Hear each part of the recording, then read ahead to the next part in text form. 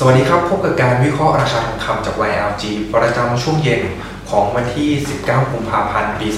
2020 ราคาทองคำวันนี้มีลักษณะของการเคลื่อนไหวอยู่ในแดนบวกซะเป็นส่วนใหญ่และราคาสามารถสร้างระดับสูงสุดครั้งใหม่จากวันก่อนหน้าทั้งนี้ราคาณปัจจุบันอยู่บริเวณ 1,607.51 บวกขึ้นมาประมาณ 6.11 เหรียญดอลลาร์ต่อทรัสออนระหว่างวันราคาขึ้นไปทดสอบระดับสูงสุดได้ที่บริเวณ 1,609.60 และย่อตัวต่ำสุดเพียง 1,599 เหรียญดอลลาร์ต่อทรัสออนทั้งนี้ราคาทองคำยังมีลักษณะของการเคลื่อนไหวและทรงตัวในระดับสูงหลังจากวันนี้ราคามีการทะยานขึ้นค่อนข้างมากทั้งนี้นักลงทุนในตลาดทองคำยังคงจับตาการเปิดเผยข้อมูลเศรษฐกิจในฝั่งสหรัฐเพื่อใช้เป็นปัจจัยชี้นำทิศทางราคาทองคำและใช้คาดการณ์การดำเนินนโยบายการเงินของธนาคารกลางสหรัฐหรือว่าเฟดสำหรับคืนนี้เองจะมีการเปิดเผยดัชนีราคาผู้ผลิตหรือ PPI ซึ่งเป็นมาตรวัดต้นทุนสินค้าหน้าประตูโรงงานทั้งนี้จะมีการเปิดเผยในเวลา 20:30 นาทีตามเวลาประเทศไทยในคืนนี้คาดการณ์ว่าตัวเลขดังกล่าวจะอยู่ที่ระดับ 0.1% ในเดือนมกราคมหลังจากดัชนี PPI ของสหรัฐปรับตัวเพิ่มสูงขึ้นในระดับ 0.1% ในเดือนธันวาคมและในรอบ 12 เดือนจนถึงเดือนธันวาคม PPI ขยับหรือปรับตัวเพิ่มสูงขึ้นเพียง 1.3% อย่างไรก็ตามหากตัวเลขมีทิศทางปรับตัวเพิ่มสูงขึ้นในทิศทางที่ชะลอตัวลงจากช่วงก่อนหน้า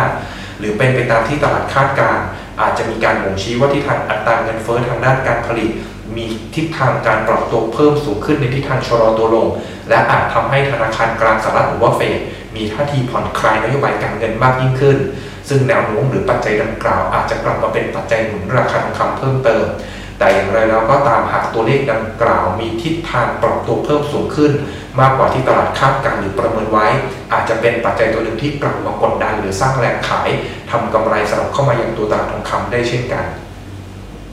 นอกจากนี้แล้วสำหรับคืนนี้เวลาตี 2ยังแนะนำให้นักลงทุนจับตารายงานการประชุมของคณะกรรมการนโยบายการเงินของธนาคารกลางสหรัฐหรือว่าเฟดหรือว่าคณะกรรมการ FOMC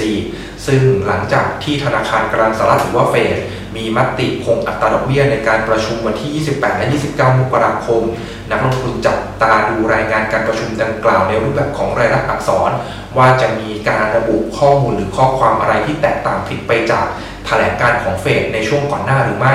ซึ่งหากไม่ได้มีการเปลี่ยนแปลงแต่อย่างใดก็อาจจะไม่ได้ส่งผลต่อราคาทองคำมากนักแต่หากมีเนื้อหาเปลี่ยนแปลงไปหรือว่าตลาดตีความแถลงการของธนาคารกลางสหรัฐประจำเดือนมกราคมผิดพลาดไปก็อาจจะส่งผลให้เกิดการแกว่งตัวหรือการเคลื่อนไหวของตลาดทองคำได้เช่นกันในส่วนของปัจจัยแวดล้อมและปัจจัยพื้นฐานอื่นๆที่ส่งผลต่อการเคลื่อนไหวของตัวทองคำในฐานะสินทรัพย์ปลอดภัยยังคงได้รับปัจจัยหนุนจากผู้จัดการกองทุนปรับลดคาดการณ์เศรษฐกิจจีนจากความวิตกกังวลไวรัสโคโรนาทางนี้ความวิตกกังวลยังคงปรับตัวเพิ่มสูงขึ้นเนื่องจากสถานการณ์ไวรัสโคโรนายังคงดำเนินต่อไป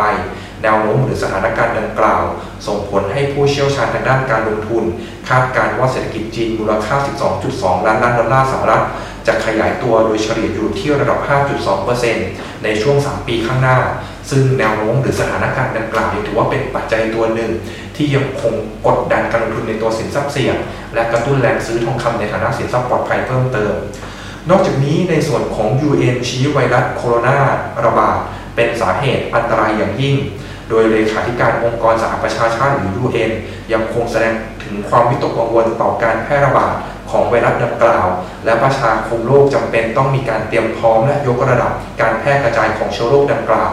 แนวโน้มหรือสถานการณ์ดังกล่าวถือว่าเป็นปัจจัยตัวหนึ่งที่ยังคงกลับมากระตุ้นและสร้างแรงซื้อเข้ามาพยุงในส่วนของตัวทองคำไว้นอกจากนี้ทิศทางตลาดหุ้นของจีนในวันนี้ยังมีการปรับฐานและมีการอ่อนตัวลงโดยเคลื่อนไหวอยู่ในแนวลบทางนี้ดัชนีตลาดหุ้นบูชิป CSI 300 ปรับตัวลด 6.20 จุดหรือว่า 0.15% ขณะที่ตลาดหุ้นจีนมีการปรับตัวลดลง 2 วันทำการติดต่อกันหลังจากมีกระแสการคาดการณ์ว่าเศรษฐกิจจีนอาจจะได้รับผลกระทบจากการแพร่ระบาดของไวรัสโคโรนาหรือโควิด -19 อย่างต่อเนื่องอย่างไรแล้วก็ตามในส่วนของกลยุทธ์การลงทุน YLG ให้แนวรับบริเวณ 1,593 1,582 และ 1,571 แนวต้านประเมินไว้บริเวณ 1,611 1,623 และ 1,635 ทั้งนี้ในส่วนของการลงทุนยังคงเน้นการทำกำไรระยะสั้น แม้ทิศทางหรือโมเมนตัมของทองคำจะมีทิศทางในเชิงบวกเนื่องจากแนวต้านสำคัญบริเวณ 1,611 เหรียญดอลลาร์ต่อทรัลออนซ์เป็นระดับสูงสุดของเดือนมกราคมและเป็นระดับสูงสุดของปี 2020 ซึ่งหากราคาขยับยืดตัวเข้าใกล้ดังกล่าวโซนแนวต้านดังกล่าวอาจจับตาอย่างใกล้ชิดว่าจะเกิดแรงขายทำกำไรสลับออกมาในระดับที่มากน้อยเพียงใดทั้งนี้อย่างไรก็ตามในส่วนของกลยุทธ์การลงทุนยังคงเน้นการเข้าซื้อเมื่อราคาอ่อนตัวหรือย่อตัวลงโดยให้โซนแนวรับบริเวณ 1,599 ถึง 1,593 เหรียญดอลลาร์ต่อทรัลออนซ์ซึ่งหากราคาไม่หลุดในส่วนของโซนดังกล่าวยังแนะนำเข้าซื้อเล่นสั้นเพื่อหวังขายทำกำไรเมื่อราคาขยับยืดตัวขึ้นที่บริเวณแนวต้านอย่างไรแล้วก็ตามหากราคาทองคำปรับตัวหรือทิ้งตัวลงแรงจนหลุดแนวรับสำคัญบริเวณ 1,582 เหรียญดอลลาร์ต่อทรัลออนซ์ซึ่งเป็นระดับต่ำสุดของวันก่อนหน้าแนะนำให้นักลงทุน stop loss หรือตัดขาดทุนเพื่อควบคุมความเสี่ยงหรือความผันผวนของราคาทองคำซึ่งหากราคาหลุดระดับดังกล่าวอาจเห็นการพักฐานหรือการปรับฐานลงมาในช่วงสั้นของราคาทองคำอีกครั้ง